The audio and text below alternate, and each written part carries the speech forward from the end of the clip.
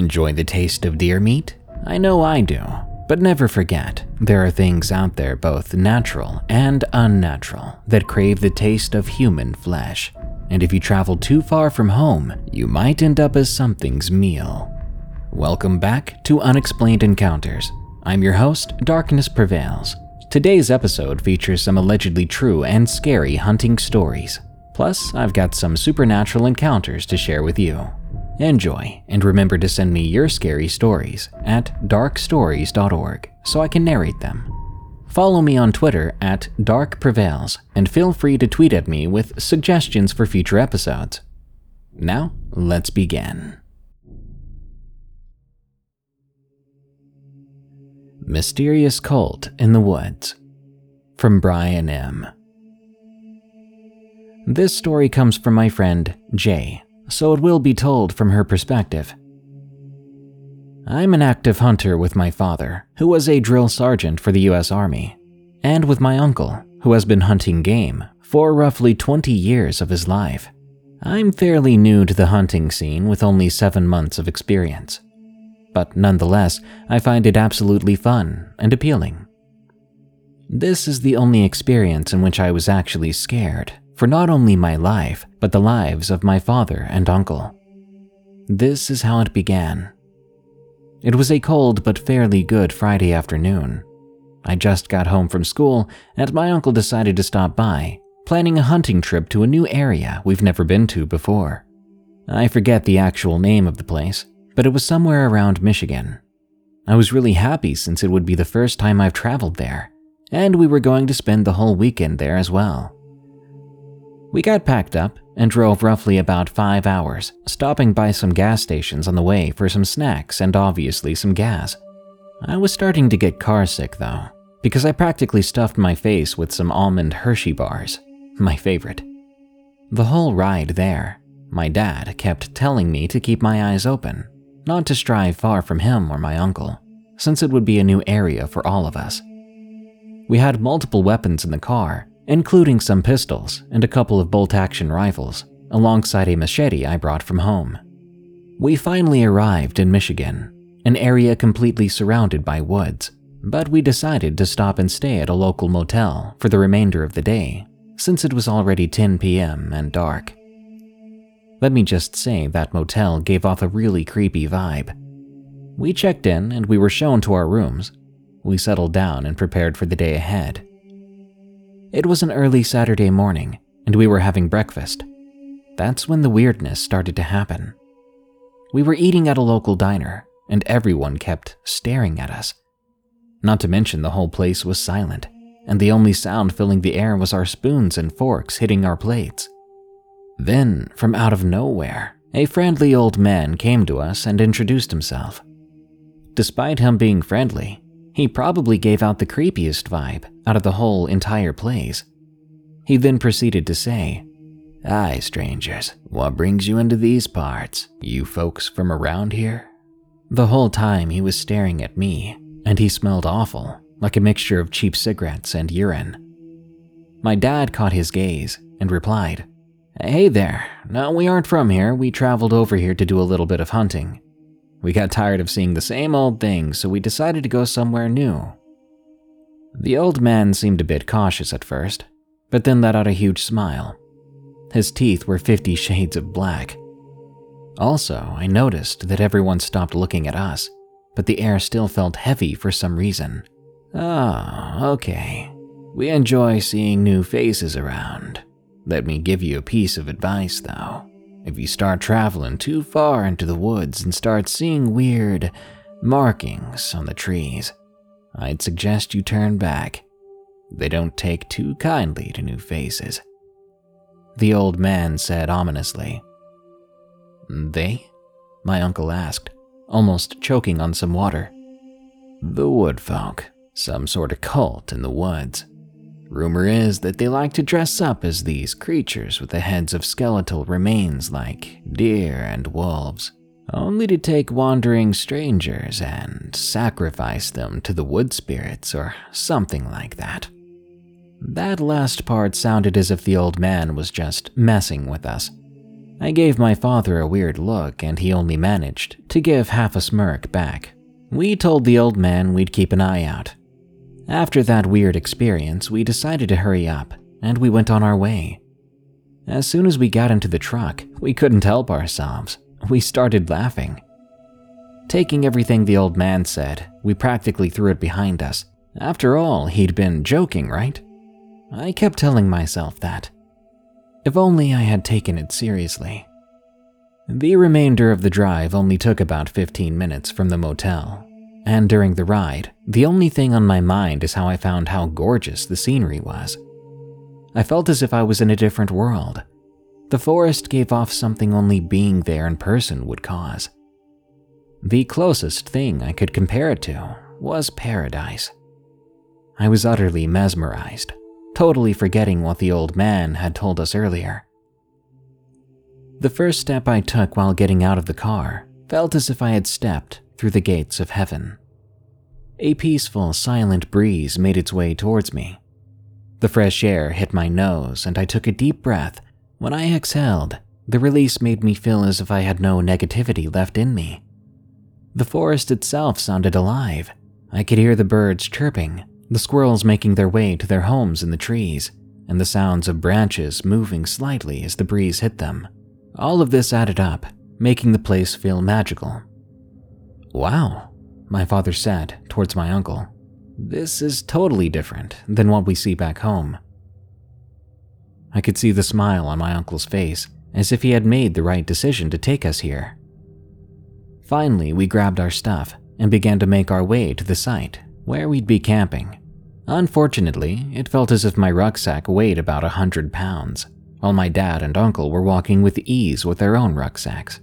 For the 30 minutes of walking, I was only welcomed with friendly insults from my father and uncle. Eventually, we made it to the spot. We put our things down and established our tents and fire. It was afternoon by then, and the forest was still alive. I could have said that the walk with my rucksack was actually worth it. We started to hype ourselves up, making bets on who would bag the biggest catch. I made it my sole purpose to win that bet. After putting on camouflage and face paint, we began to head into the area in which we would be hunting. Another half hour or so, we found what appeared to be some tracks, but these tracks were weird because we didn't expect to find barefoot human tracks out here. Maybe we aren't the only ones out here, but the footprint does look fairly old, my uncle said. I'd forgotten about what the old man had said, and it seemed my uncle and father did too, since no one mentioned it. We decided to go further into the forest, leaving markings on the trees to know our way back to our campsite. We walked for roughly 45 minutes, and my uncle was just about to mark the tree next to us when he saw that another marking was already there. We examined it, and it looked like nothing we've seen. Best way I can describe it is a circle with a cross in it, with 4 different symbols in the spaces between the cross and the circle. That's when I remembered that old man had told us about markings. I couldn't help but get kind of anxious then, but I didn't need to bring it up because my father did. We all kind of looked at each other, my uncle saying that he had done some research on the area and found nothing about any cult in the woods.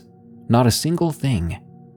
We all kind of chuckled, but we realized something. The woods had gone quiet. Like, too quiet. We knew that couldn't be good. We decided to go back to our camp since the sun was already setting by then. Not 10 minutes go by when we hear movement to our right. There was a half-broken tree in the middle of a small clearing. It looked as if the grass there had died. The only area that seemed out of place, really. Then from behind the tree, I could have sworn I saw a figure, but it moved so fast, I couldn't tell. A moment after I saw it, it had moved behind another tree. Then we all heard it. A scream. Not a scream for help or in danger, but a scream that sounded territorial, as if it was getting ready to attack us. We booked it. We ran, just slightly able to see the markings we had left on the trees to show us our way back to our campsite. And for the life of me, I could have sworn I heard what sounded like multiple people running not too far from us.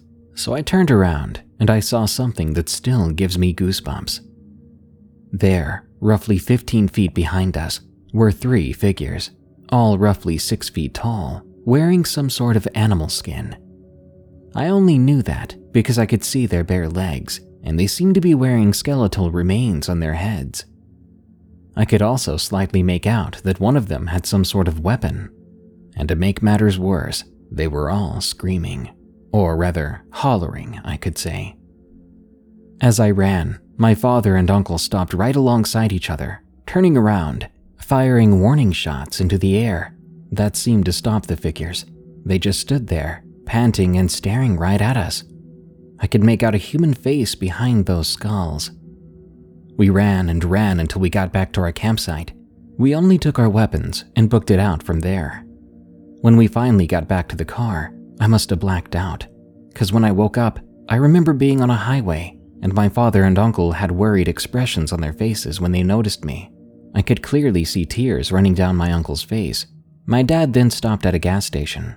He gave me a hug, and after that, we made it home. My uncle blames himself, since the trip there was his idea. My father and I don't blame him, though. We're all just happy that we're safe. We've actually stopped hunting for a while.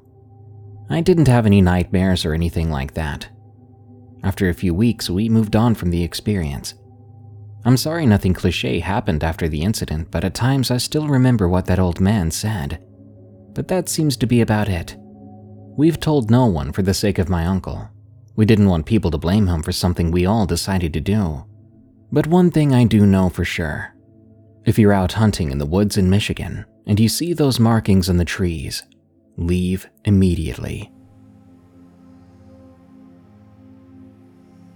Farm life near the Appalachian Trail. From Anonymous. I grew up on a farm pretty much in the middle of nowhere in lovely West Virginia. The log cabin I grew up in was very old. The land had so much history that photographers, historians, and others would sometimes find us and visit. We had about 245 acres of land in the Appalachian Mountains. My parents had only one rule out there, that I was not to go to the deepest part of the forest, so I didn't. Not even my older brothers would venture out that way when they hunted. Certain times of the year, my family would move our cattle to the field right behind our cabin. I always thought this to be strange, because for the most part, they stayed in the valley that our home overlooked. As I got older and more involved with the farm, I would notice how my dad would start getting nervous towards that time of year. He would start making preparations to move them closer to the house, as he feared something in those woods. When I was around 10, I heard these strange sounds coming from outside my window. These windows were so thin, we had to put plastic and a big thick blanket over them to keep the cold out in winter. I heard the cows going wild in the field. Then there were these screeching, screaming, and growling sounds. I instantly thought coyotes were after our cattle, so I ran upstairs, waking up my father. He told me to go back to bed though, and he warned me not to look out the window and to not go outside. I thought this was very strange. On our land, we hunt coyotes. We hadn't seen any coyotes or bears in some time, but why? Why would my father just let these hounds attack our cattle? I couldn't sleep that night. I just thought of our poor cows and how scared they sounded. Even my pup was nervous. She stayed up all night with me. In the morning, when the sun was up, my father and 4 of my brothers went out to the field with their shotguns. I followed along with them, and what we saw was terrifying to say the least. Something had brutally killed and dragged 2 of our cows into the woods. There was quite literally a blood trail leading to where they died into the forest. My father was very concerned. He was whispering to my brothers on what to do. He told them to make sure our home was secure, in fear of whatever this was, that it might get inside the house. I never understood how any animal could have done the carnage that I saw, or how it might try to get into our home. Every year around the same time, some of our cattle would be killed by something, but I never dared to look out my window at night, in fear of seeing what it was. Sometimes I swear I could hear something almost whispering in the fields to each other, or maybe even to me, as I sat by my window listening to them. Once, I swear I heard them say my name. We moved away from the farm when I was in my late teens, and from what I hear, no one has ever bought the land or lived on it since. This episode is sponsored by June's Journey. Do you believe in monsters? And given the chance, would you be brave enough to track one down on your own? In June's Journey, people are the true monsters, and you can live the story yourself rather than sitting back and listening to one. June's Journey is a hidden object game with a thrilling murder mystery set in the Roaring '20s. You play as June on the hunt for your sister's murderer. Discover clues through exciting hidden object scenes with beautiful and atmospheric illustrations and music. Victory brings you closer to new plot points and suspenseful answers. When not hunting for clues, you can customize your own luxurious estate island with gardens, buildings, and decor. Or chat and play with or against other players too, in the Detective Club, where you could even put your skills to the test in the Detective League. June's Journey is both relaxing and fun to play. With my busy schedule, I find it's the perfect game to pick up and play whenever I've got a free moment. It doesn't demand too much time, and it's pretty satisfying solving puzzles quickly and unlocking new clues. Can you crack the case? Download June's Journey for free today on iOS and Android.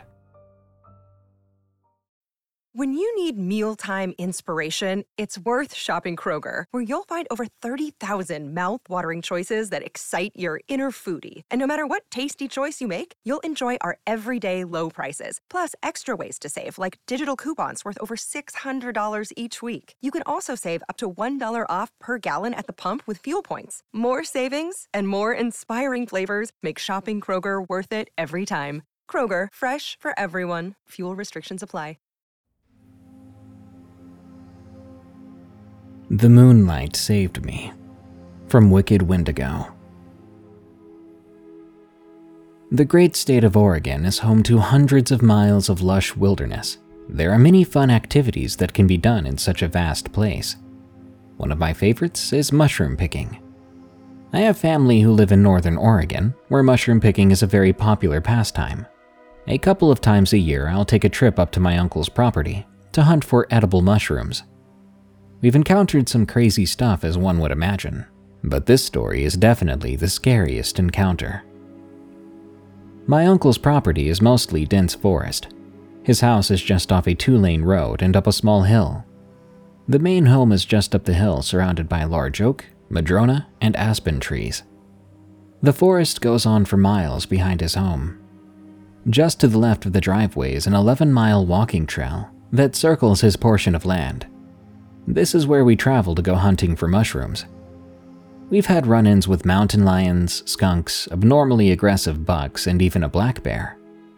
Sure, those were all terrifying, but nothing compared to what happened on a visit back in 2017. I arrived at my uncle's home late Friday afternoon. I'd planned on staying the entire weekend. I'd promised a few friends back home some delicious wild mushrooms, and I didn't plan on disappointing. I walked into my uncle's home and was instantly hit with the delicious smell of beef stroganoff. We greeted each other, and I put my bag into the spare bedroom. Once dinner was done, we sat at his table and discussed the areas we'd be exploring the following day. After dinner, we hunkered down for the evening. I fell asleep shortly after. I awoke sometime later, I'd guess early morning. I heard a car alarm blaring from the open bedroom window. The window was on the right side of the home, so you couldn't see the driveway from there, only the dense woods surrounding the home. I peeked out the window to see flashing red and yellow lights illuminating the trees. I quickly gained my composure and realized what was going on. I rushed out of the bedroom, passing my uncle's room on the way. He was still snoring loudly, unaware of the chaos that was occurring. I then peeked out of the kitchen window that looked out over the driveway. I noticed that my Ford Fusion was the vehicle responsible for the loud alarm. All 4 of my doors were wide open, and my headlights were flashing. I grabbed my keys from the kitchen counter and pressed the alarm button. The noise and flashing lights stopped. I started to make my way outside when I stopped at the window just by the front door. I couldn't see anything out of it but my own reflection due to the hallway lights being on behind me. I made my way down the hall, flipped the light switch, and tiptoed back to the window. Looking back, obviously if anyone were outside, they would have noticed the lights turning off. So my tiptoeing was futile at hiding my location. Anyway, I made my way back to the window. I sat there for a few moments, letting my eyes adjust to the darkness. My face was pressed against the cool glass with my hands cupping the sides of my face when I saw it. In the dull blue moonlight, I could make out two silhouettes standing just behind my car. The man on the left stood about 6'2" and had a muscular build. He had the unmistakable outline of an axe resting on his shoulder, with his left hand on the handle. The other man was a few inches shorter and had a husky build. He held something in his right hand down by his side, but I couldn't make out what he had. I was crippled with fear. I didn't want to move lest they see me, but I felt as if they were staring at me already. I finally gathered up the courage to back away from the window. I rushed to my uncle's room. I shook him awake, and I quietly explained the situation. My uncle grabbed his phone and dialed 911. I grabbed the baseball bat from the hallway closet and stood by the front door. My uncle joined me soon after, sporting an old hockey stick. My uncle is a hippie, so unfortunately, he didn't own any firearms. He explained that since he didn't live so far from the nearest town, that the county sheriff's office and the state police were en route, but it would take around 20 to 30 minutes. I knew if these men tried to enter the house, there would be little in the way of an advantage for us. We decided to sit against the wall near the front door and await whatever might happen next. We didn't dare look outside the window. I just pictured the axe-wielding man putting his blade through my head the second I put my face against the glass. So we just sat there waiting. Suddenly, we heard a few loud bangs followed by crashing brush and branches. After that, we finally saw the flashing red and blue LED lights illuminating the driveway. It was the longest 20-something minutes of my life. We went out to greet the state troopers and to give them our story. I noticed that my brake lights and rear passenger side window had been smashed. All my belongings inside my car were thrown all over my seats and outside on the ground. The trooper said that the impact areas on the window were consistent with a hammer. That explained what the chubby guy had been holding by his side. They took some pictures, gave us a report receipt, and told us they'd keep a deputy outside our driveway until the next morning. And that next morning, I drove home, after convincing my uncle to finally invest in a firearm. Nothing ever came of the police report, and my uncle and I have yet to see the two men again.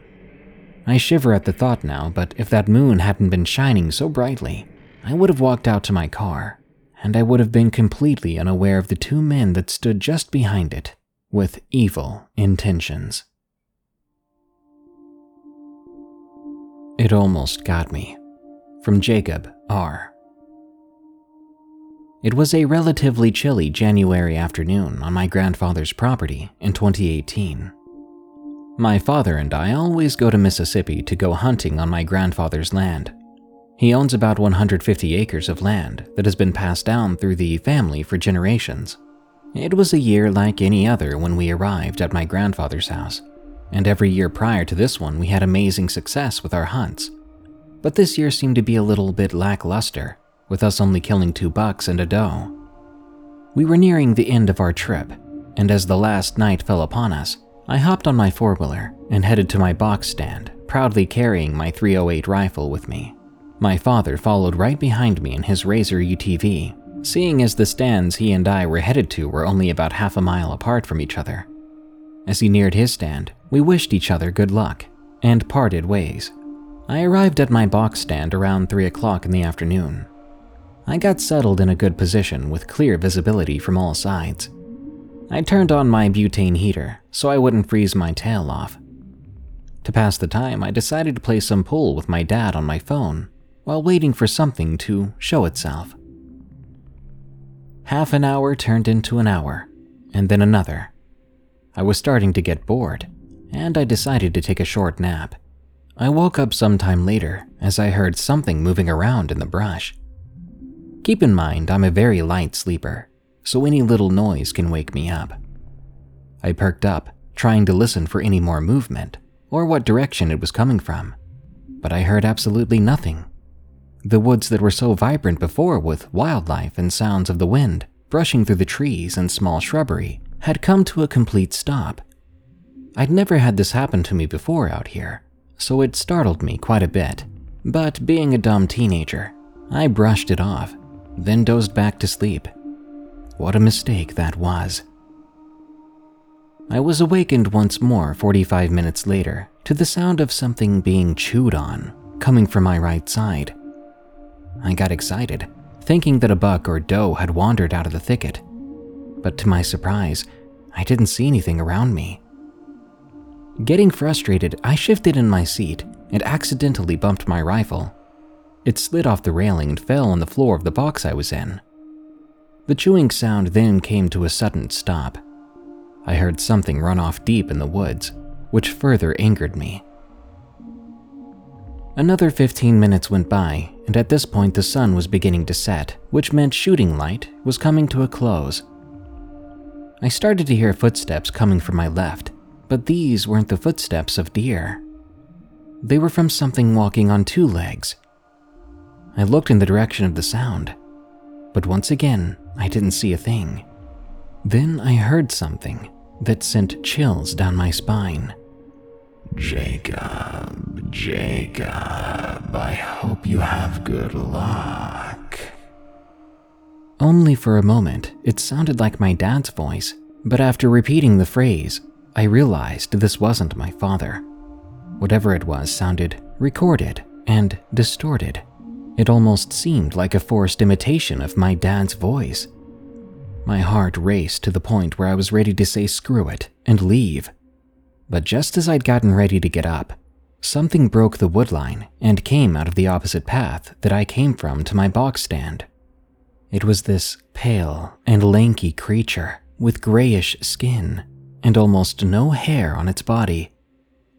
Upon its head, there appeared to be a decaying skull of a buck, with black pits for eyes and a mouth full of razor-sharp teeth.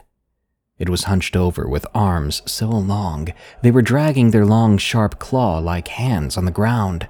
Even at its current posture, it towered well over me at 7 feet tall.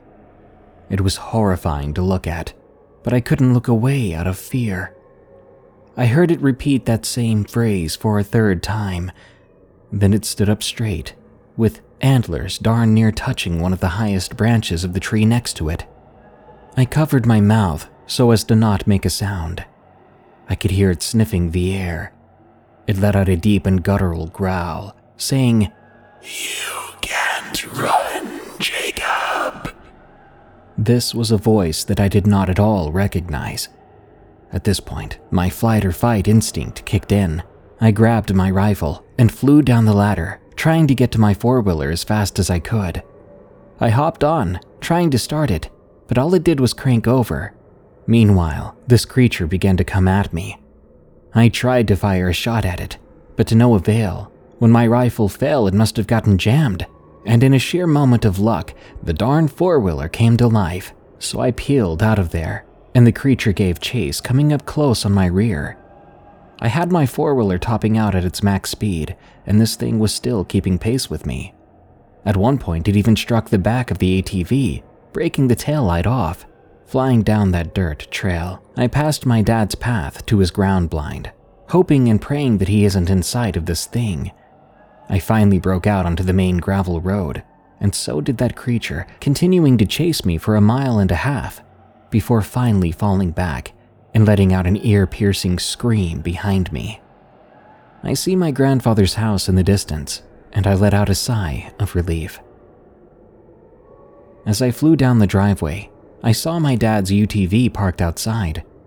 I slammed on the brake, coming to a sliding halt with dust flying from behind me.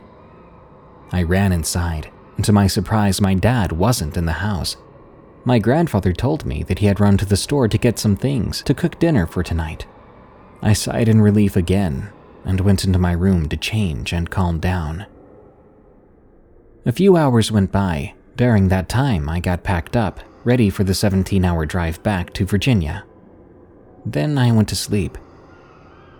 I woke up in the middle of the night by the sound of tapping on my window.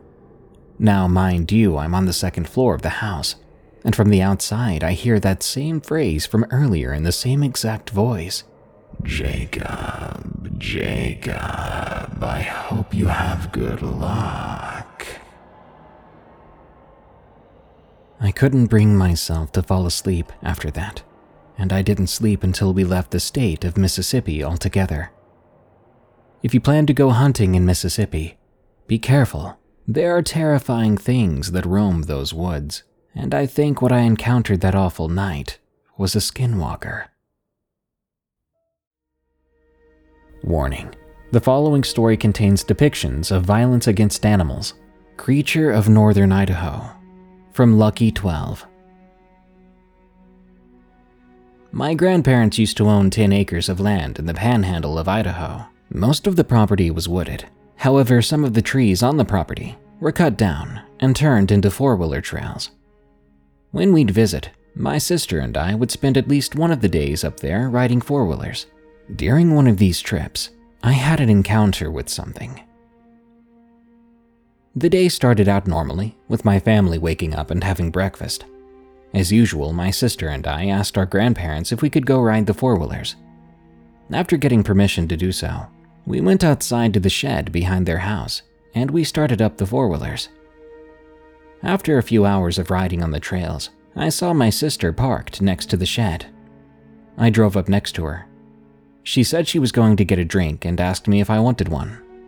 I told her no thanks and continued driving. After a few turns, I heard a loud growl over the engine of the four-wheeler. I came to a complete stop, thinking something was wrong with the engine.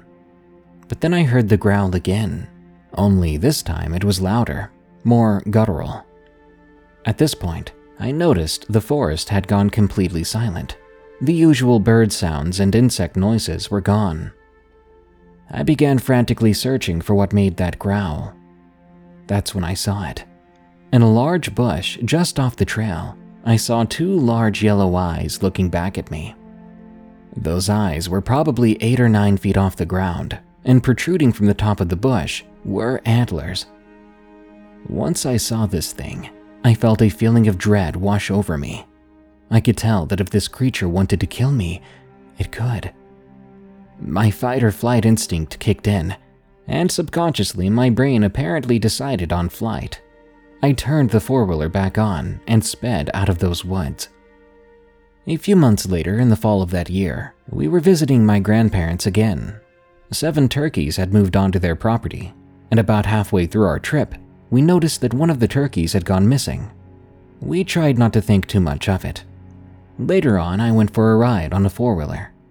When I was passing the spot I'd heard that growl earlier that year, I noticed a smell of rot and decay. I ventured slightly into the woods, and I found a mutilated turkey. I realized what must have killed this turkey and quickly went back to the four-wheeler, and I drove back. On the same trip, we were leaving my grandparents' house to go to the nearby city. When we were pulling out of their driveway, a large dark figure ran across the road leaving their property. My grandparents insisted that it was a coyote, but coyotes do not run on 2 legs, like the thing we saw crossing the road. A few years after that, my grandparents moved out of that house. They said it was to be closer to family, but they didn't move that much closer, and they seemed anxious to move when we helped them move out. I think they saw that creature too, which I now believe may be a Wendigo. I think that's what scared them away. The Weeping Thing. From SR. I would have been around 10 at the time this happened, and that was decades ago. My eldest uncle John and his wife Anna had just acquired some property and built their first home together. It was a big enough place. 3 bedrooms including a master, 2 baths, open living room and dining spaces, and a kitchen. As was the style in the Caribbean back then, the house was built on concrete posts. so underneath the house there was enough room to park the cars, as well as a storeroom for tools. You could even hang a hammock from 2 posts and enjoy the cool evening breeze. You needed to climb about 18 stairs to get to the 2nd level, and there was also a door near the kitchen with another flight of stairs, which provided an exit toward the back of the house. To the east, there was nothing but open, undeveloped land, with the nearest house some 500 yards away. However, to the west lived the closest neighbor in a small flat apartment that was just about 10 feet from the chain-linked fence that surrounded my uncle's house. The house was built on newly developed land, which was formerly covered by sugarcane and part of an old plantation estate. My uncle and his wife had just had their first baby, and because it was just the 2 of them, now 3 of them, in a new neighborhood, his younger brother Steve stayed with them. It was a decision he would come to regret. When my uncle's kid cousin, Nadia, was still a toddler, she would stay with my grandparents, which is where I lived as well. My grand's home was very much still the family home, and all the kids would have spent time growing up under their watch. They would babysit Nadia from Monday to Friday, because John and Steve, as well as Anna, all worked long hours, and so they'd pick Nadia up on the weekends. Anyway, from what I've been able to piece together, it all started one evening when Steve got back from work. He got in just as darkness was falling, by which time Anna had already returned from work. From what I've learned from eavesdropping on the conversations that took place subsequently, Steve walked over to Anna, who was making dinner in the kitchen, and asked her how come they brought the baby home early that week. She snickered at the question and said that they hadn't brought the baby home yet. Steve thought she was pulling his leg, but when he realized that Anna was being serious, that's when he got a bit confused. In fact, he even left the room and went to search through the other rooms. And by now, Anna was becoming a bit anxious. Steve told Anna that as he was walking up the front stairs, he could clearly hear a baby crying, and it was coming from inside the house. It was Anna's turn then to feel her leg was being pulled, but she too saw Steve was dead serious. He insisted that he had heard a baby crying very clearly, but there was no baby, of course. Over the next few weeks, the sound of a baby crying would continue to haunt my younger uncle. In fact, he would jump awake at night to the sound of a child crying just outside his bedroom door. After checking the first couple of times and finding nothing, he never bothered to check again. Sometimes he said he would get the strong smell of baby powder, and at other times a horrible smell like poo or vomit. One day he even woke up, finding a red circular mark on his leg, as if a child with tiny teeth had bitten on his calf, he joked years later. He admitted that it burned for days, despite using a bunch of medicine on it. My elder uncle John and Anna were both getting very worried about Steve, and in fact, they began discussing it with other family members. One day they came over to my grandparents' house, and the fact that I had to leave the room told me that they were about to talk about something serious. But not even I was prepared for the conversation that I listened in on. As a kid, I instantly believed every word of it. I still remember the hair standing on my body and the cold chill that ran down my spine listening to them talk about this extraordinary situation in such a serious manner. In fact, in all the years after, I never visited or stayed over at that house without expecting to see or hear something weird. Thankfully, I never did. About 3 weeks after it started, something happened that changed the whole conversation about whether Steve was losing it. The neighbor's wife, Tara, called out to Anna from behind the fence, asking her an all too familiar question, whether they had brought the baby home yet or not. It got the same confused response as when Steve had asked it weeks before. When Anna inquired of the neighbor why she would ask that question, the neighbor answered, one morning she was hanging out the laundry when she heard a baby giggling from my uncle's place. She said when she glanced over, it was just in time to see a baby crawling into the veranda, so she assumed Nadia was home. Of course, Nadia was not home. It would not be the last sighting either. People walking along the road would see a toddler playing in the yard, or hear wailing late at night, all of this during the week when my cousin was not there. Ironically, neither John nor Anna ever heard or saw anything. Although when they did bring Nadia home on weekends, she would cry incessantly, which was quite unlike how she would be when at my grand's place, and she would always have a fever or would fall ill, but almost magically, she would get better when she left the house. Eventually, my family, who were very spiritual, had a pastor come over and bless the home. As far as I know, this took place frequently over the course of a few weeks. Eventually, I stopped hearing about the story at all, and I assumed that whatever they did had worked. But while none of the adults ever really talked about what happened after that period, Steve insisted what took place was real, even up to the day he died.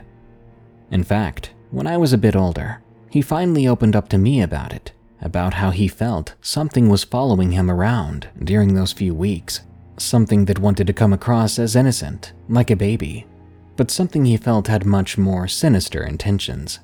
He wondered what would have happened if the family had not believed him and did not have the church intervene. To tell you the truth, I often wonder that as well.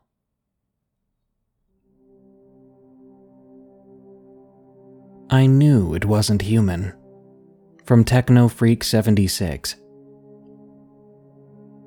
I want to just say up front that I used to be the biggest skeptic of anything paranormal. I could scientifically explain just about anything someone heard or saw. My husband would tell me of a few ghost experiences he'd had, and I always made it out like it was all in his head. I learned later on that you never really believe, not until it happens to you. It was October, and it was my husband's turn to be on call for the city water department, fixing water leaks in the road and all that. He left about 8 p.m. to go fix a rather big leak that had water gushing out of the middle of the road. "I might be really late. We're gonna have to repair the road too," he said as he gave me a hug and kissed goodbye. "All right, me and the kids will just watch a movie or something," I replied. I have 3 kids of my own and a stepson who's the same age as my youngest daughter. We decided to get some popcorn and blankets and watch some creepy series on TV. I still liked watching paranormal shows, even though I didn't believe in it. Hours went by, and it was midnight, yet my husband still wasn't home. I wasn't really worried, because it wasn't the first time he had been out all night. Soon it was 3 a.m., and the series we were watching was on its second to last episode.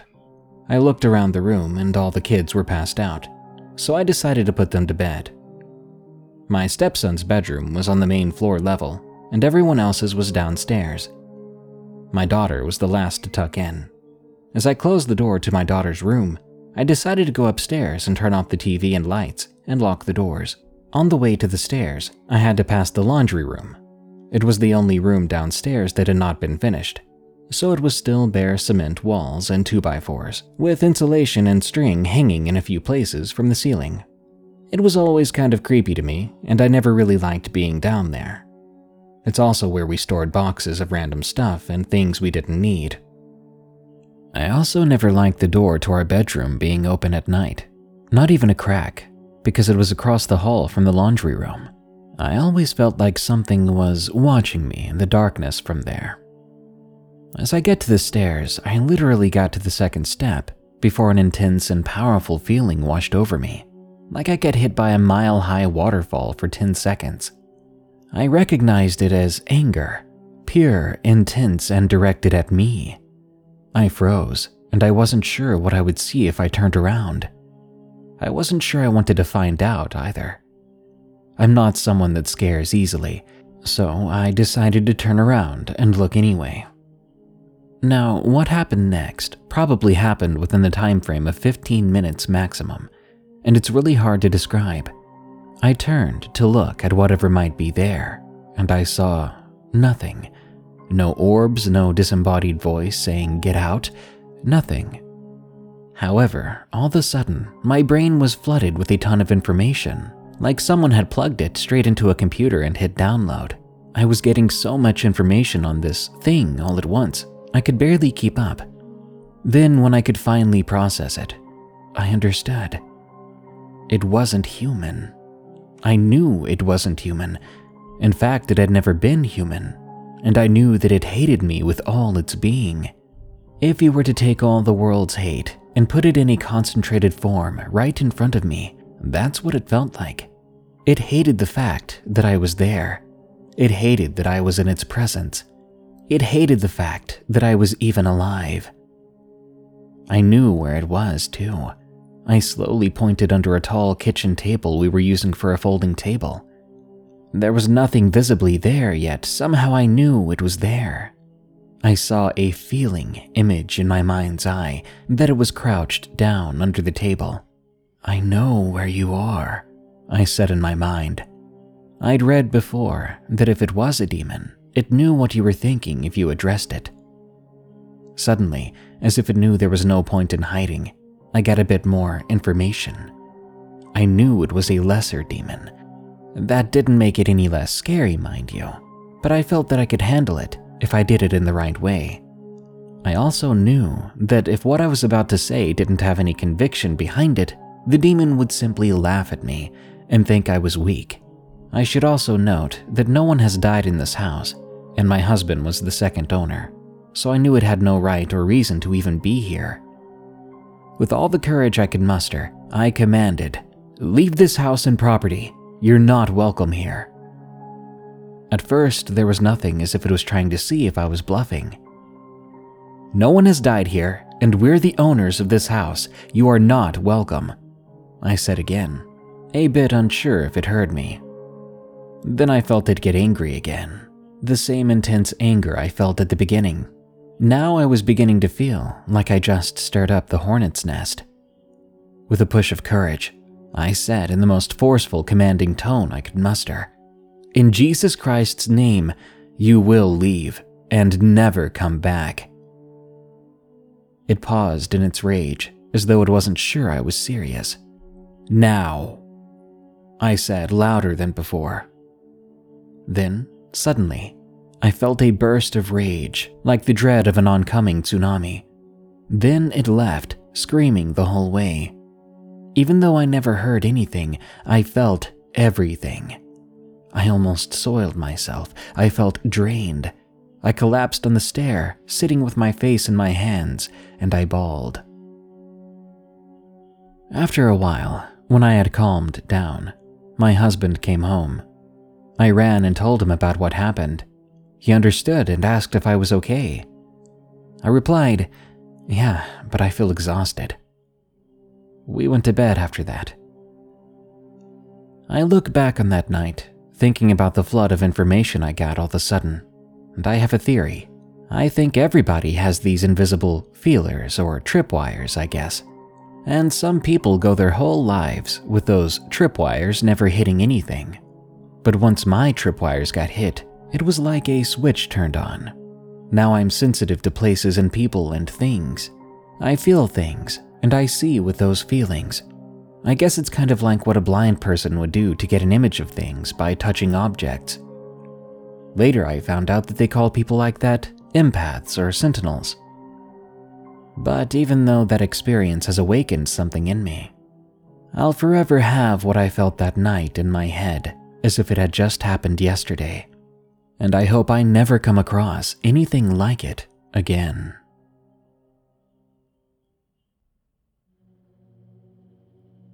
At the foot of my bed, from Hunter L. Over the course of my, as of now, 23-year-long life, I have lived in 3 houses.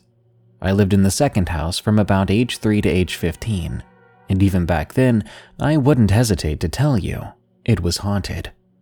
From hearing my name called and finding neither parent calling for me, to things being mysteriously misplaced, to the occasional clip-clopping of hooves from a horse and buggy that was never on the only nearby road. But by far the encounter that stands out the most to me came from one night in particular, and I doubt I'll ever forget it for as long as I live. This happened when I was about 8 years old, probably. The day started pretty normal, actually, and we even had a friend come over to play for a little while. After that friend went home, it was about 7 p.m. I got changed into my PJs and went to my bedroom to begin a little nightly routine I had of sitting on my beanbag and playing on my Game Boy Advance. As I played, I happened to notice something to my right. It was a piece of paper lying on the floor.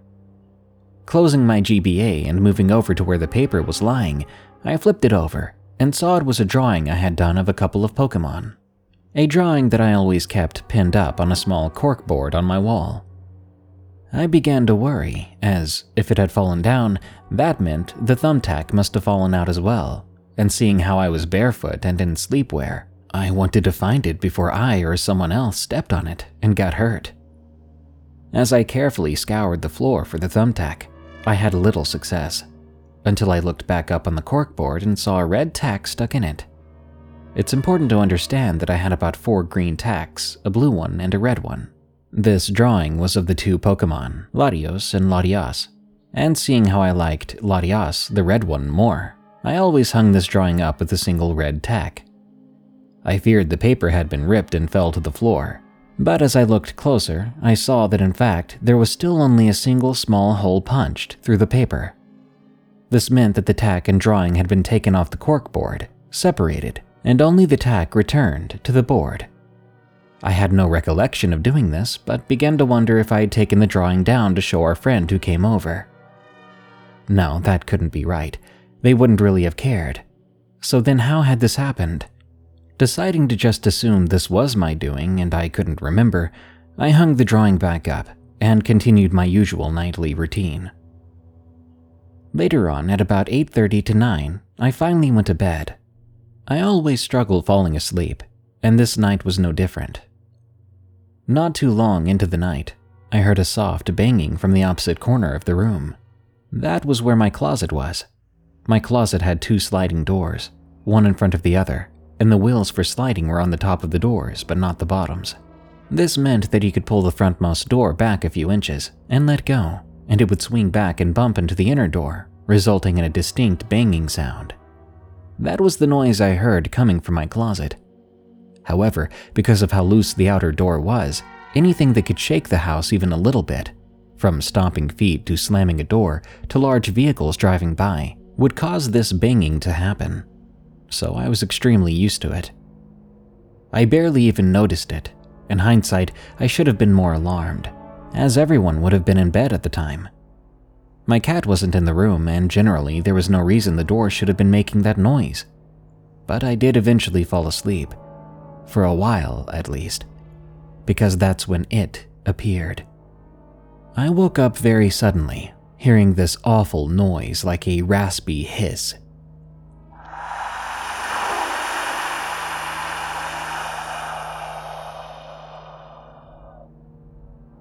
As I looked toward the foot of my bed, I saw it, a dark figure, seemingly leaning forward slightly over the foot of my bed. It was staring at me. Its mouth appeared to be wide open. It was extremely dark, so I could barely make out detailed features, but I could make out the general facial structure, and its hair appeared to be mid-length. Given where its head was, with respect to the end of my bed, it couldn't have been much taller than 5 feet. At first, I actually hardly even flinched at it, as I assumed it was a figment of my imagination, as I had after all just suddenly awakened. I just thought my drowsy eyes were playing tricks on me. But it did something then that confirmed to me it was real. The mouth appeared to close slightly, and its chest began to puff out a little. During this, the raspy hissing noise stopped. But then when the mouth opened wider again, the awful noise continued. It was the source of the noise, and it had stopped to take a breath. Surely my drowsy imagination wouldn't have imagined something so vivid, in such detail, and with accompanying sound, right? As it occurred to me, this figure truly was there, and I had been looking at it for only maybe 3 or 4 seconds. I remember gasping and crying out in shock, reaching under my pillow to grab a flashlight. In reality, it was more of a glorified laser pointer that had an LED light that I always kept near me. Otherwise, the only light in my room was a lamp by the door, which was too far away to reach from my bed. I shined the flashlight at the figure, and it simply vanished into thin air as the light was shined on it, like a magic eraser wiping it from my sight. The hissing faded, not instantly stopping but fading out, getting quieter, until finally going silent. Terrified, I panned the light across my bedroom, and I saw not much out of the ordinary. That is, until my light shined over my closet, where I noticed the outer door was slid open maybe half a foot. Slowly getting out of bed, I walked over to it, shut it, and ran back into my bed. I dove under the covers and waited there like that until I eventually fell back to sleep. The next morning, I checked the foot of my bed, and I found the same drawing from the night before had once more mysteriously ended up on the floor, with the red tack still in the board. I hung it back up quickly, looked around the room to see if anything else had been altered, and it didn't seem so. Thankfully, this was my only encounter with that thing. While misplaced and moved objects continued, the false calling of my name, that entity never showed itself again. While it did make its presence known, it never revealed itself a second time. I say thank goodness for that. Even just once was one time too many. Warning: the following story contains depictions of violence against animals. Texas werewolf sighting. From Son of Sparta 202. I grew up in a place called Burleson, Texas. Your basic small city. Lots of people and businesses. I've had a good bit of encounters with the supernatural and otherworldly kinds, but this one is in the top 3 that definitely scared me for life. Shortly after my 11th birthday, my family and I moved to a small town called Joshua, located about 20 minutes next to Burleson. My childhood friend had an older brother that was leasing a house and asked my father if we wanted first dibs on it. He jumped at the opportunity to be back out in the country, so we packed up our things and made our way out to the house. Then we began to settle in. 4 years passed by and I started going to high school. The days I wasn't in school or studying, I was helping my dad on our property to fix it up and add new additions.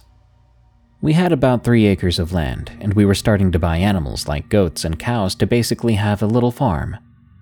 I came home one day and our neighbors were freaking out over something at the edge of the property. I walked over and asked what was going on, and I saw what they were staring at. It was one of our goats. It looked like it had become a snack for some animal. There were 4 distinctive gouges in its side, like it had been attacked first, and then a very large bite wound in its neck. A giant hole replaced where its windpipe would have been, and its back right leg looked as if it had just been ripped off. I swallowed hard and walked past the group as I noticed my father walking over to greet me. Then he too noticed the group. He walked over to talk to the very skittish people. The look on his face changed as his gaze fell to the ground. Needless to say, that night he made sure that all the animals were locked in their pens and were secured. I knew he was taking this seriously, as he got his 20 gauge from the gun safe in our spare room, and he made sure it was loaded. That night was restless for me. I kept seeing images of the goat just hours ago, and my mind began to conjure up what could have done that. We had packs of coyotes that ran at the edge of the property, but that couldn't have been it.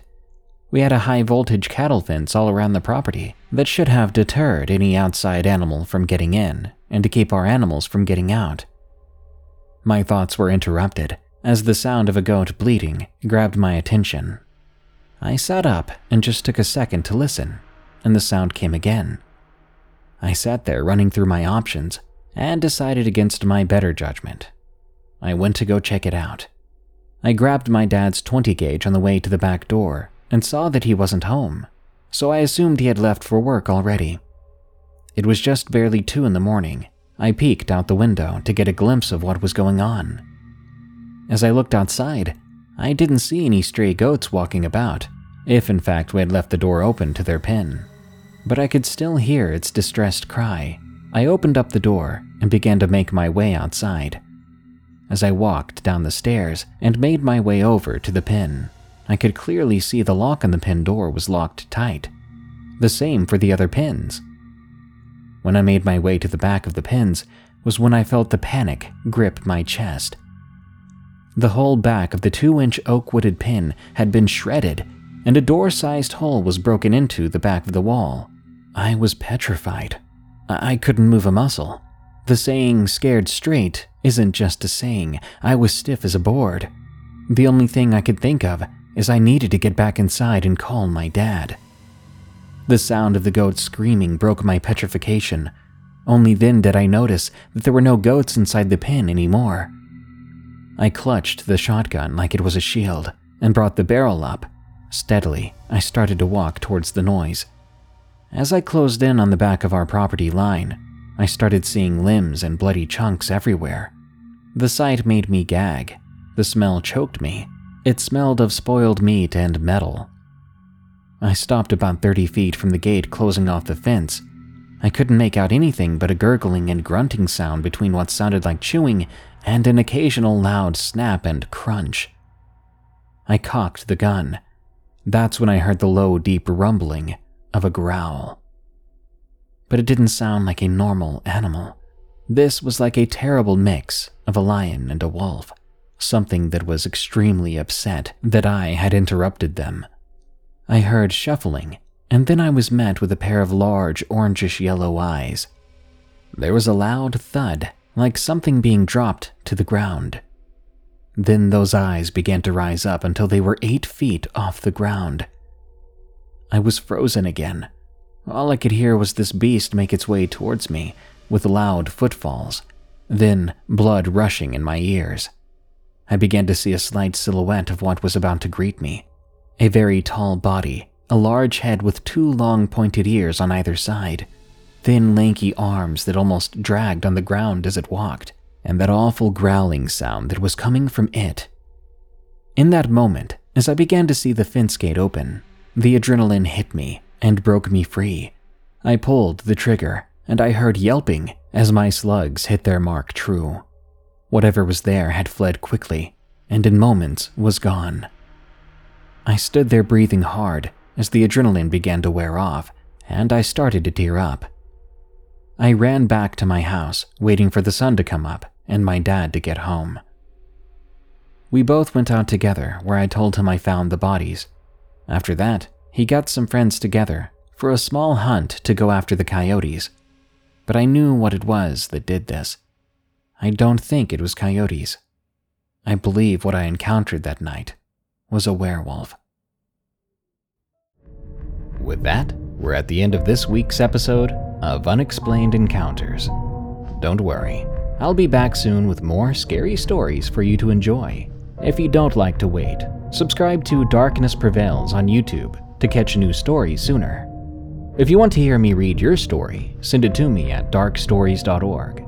Before I go, help us spread the word and reach new listeners. Just share this podcast with your friends and family, follow us on Spotify, and/or review us on iTunes. Thank you.